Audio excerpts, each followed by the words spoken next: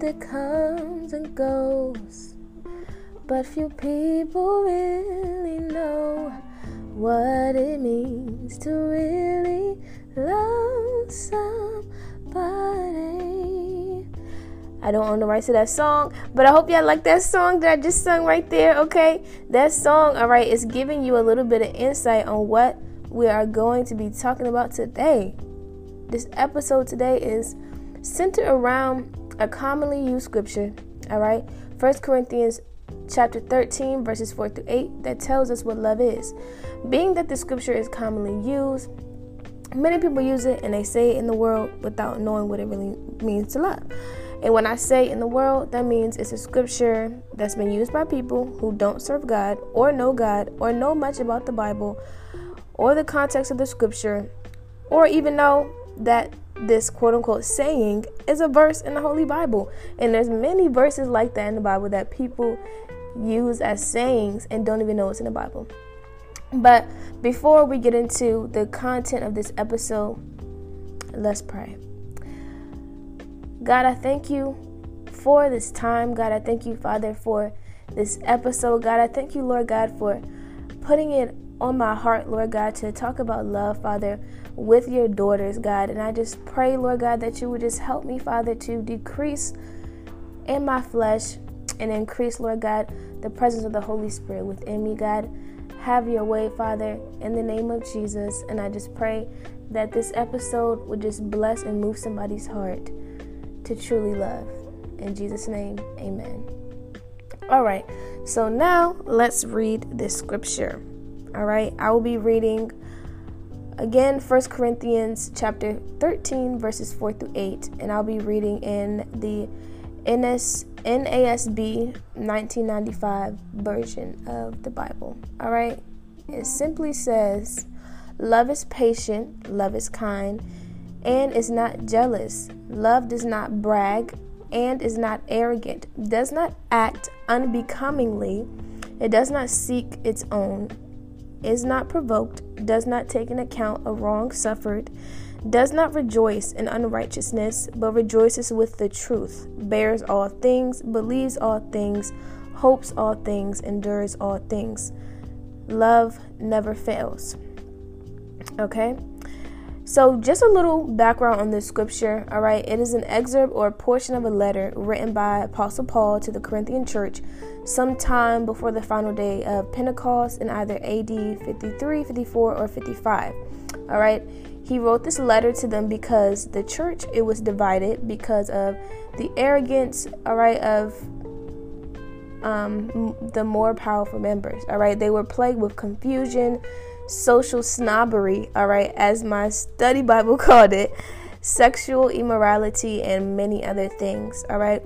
Paul wanted them to work together for the advancement of the gospel, and he wanted them to drop their need for power and status and build up each other in faith and build up the faith of those who were weak and witness effectively to unbelievers, all right? They were in need of a lot of wisdom. Okay, there are many key themes throughout this book, but today we are focusing on the theme of the way or ways of love. All right, it's important to note that the attributes listed in Paul's letter are all a part of God's character and how he wants us to exemplify his character to those around us. All right, so to gain more insight on God's character and his instruction to love, let's read 1 John 4. Chapter 4, verses 7 to 21. All right. Beloved, let us love one another, for love is from God, and everyone who loves is born of God and knows God. The one who does not love does not know God, for God is love. But by this the love of God was manifested in us, that God has sent his only begotten Son into the world so that we might live through him. In this love, not that we loved God, but that he loved us and sent his Son to be the propitiation for our sins. Beloved, if God so loved us, we also ought to love one another. No one has seen God at any time. If we love one another, God abides in us, and his love is perfected in us. By this we know that we abide in him and he in us, because he's given us He's given of us his spirit.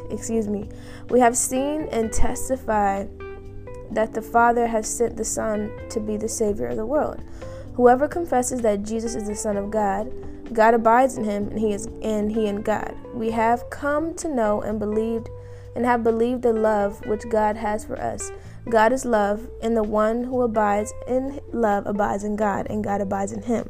By this, love is perfected with us, so that we may have confidence in the day of judgment, because as he is, so also are we in this world. There's no fear in love, but perfect love casts out fear, because fear involves punishment, and the one who fears is not perfected in love. We love because he first loved us. If someone says, I love God, and hates his brother, he's a liar. For the one who does not love his brother, whom he has seen, cannot love God, whom he has not seen. And this commandment we have from him, that the one who loves God should love his brother also. Okay?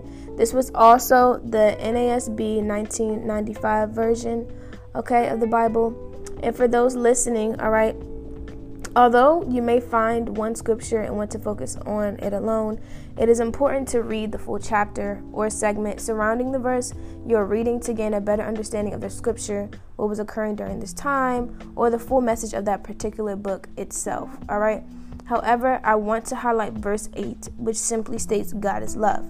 And according to my NSV study Bible, this doesn't mean that God is only love or that love is God, but God continuously gives of himself to others and seeks their benefit. Okay? Which is also what Paul was touching on, in the full letter to the Corinthian church, not just chapter 13, but he wanted them to build each other up in faith, okay?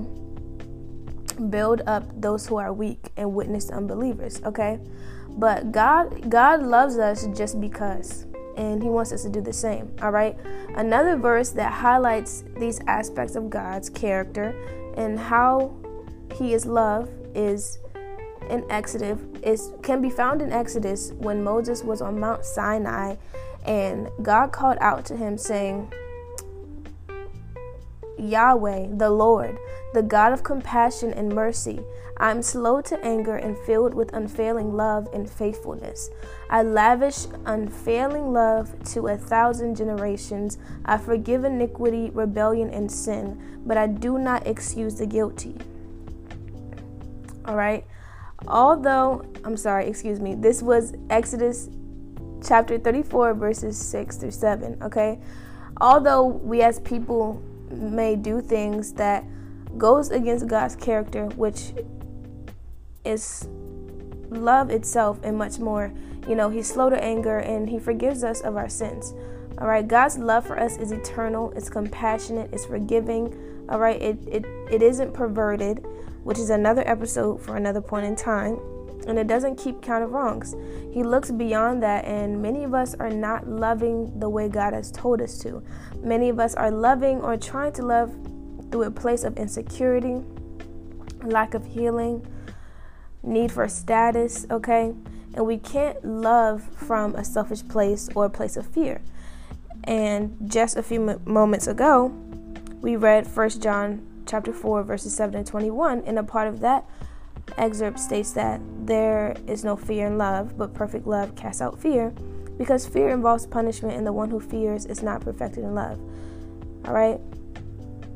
So we need to examine the way that we're loving, okay?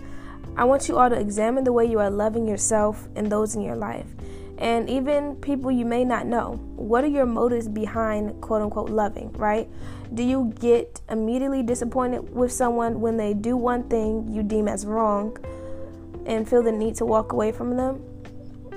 With this last question, I see a lot of dating women, and this isn't for the young ones, but a lot of dating women say that they can't deal with this or that, not knowing the difference between them needing healing or a violent non-negotiable that can be traced back to the Word of God. If we're not loving those around us from a patient, kind, boastless, prideless, unrude, unirritable, faithful, enduring, hopeful place, then we are not loving. In this instance, we are doing something else. We're self-sabotaging our relationships. We're hurting our own spirit, okay? We may even be hurting other people in the process. And we're possibly even manipulating, which is character to fruits of the flesh, which is also another episode for another time. All right? I say all of this to say that love isn't selfish. It's selfless, full of mercy, full of God, not full of you or us. We can't attach ourselves to the act of loving because the way we love isn't about us. As God's daughters, He has given us a special gift in nurturing, loving, and wants us to use it to encourage and build those around us, including ourselves, with His hand in ours. The way you love is indication that you are a child of God. The way we are supposed to love shouldn't mirror the way people of the world choose to love. We have to be set apart. It has to be different. It has to feel different. It has to be genuine. No fake smiles. No open wounds bleeding on other people. No controlling or angry behaviors. Okay? And also, no love languages. Because God didn't say anything about love languages in the Bible. Okay? Don't want to get too deep into that, so I'm going to get off this soapbox. Okay? But I say all of this to say that, I want us all to take some time to truly reflect and ask ourselves, do I know what it really means to love? And am I living out this word? All right, so that is all that I have for this episode. I hope you re-listen, rewind. Okay, there might be something I said that you didn't quite catch the first time. I hope you share it with somebody else that you know needs to hear some wise words, all right, needs to hear some truth about what love is. Okay, I hope you share it with them. All right,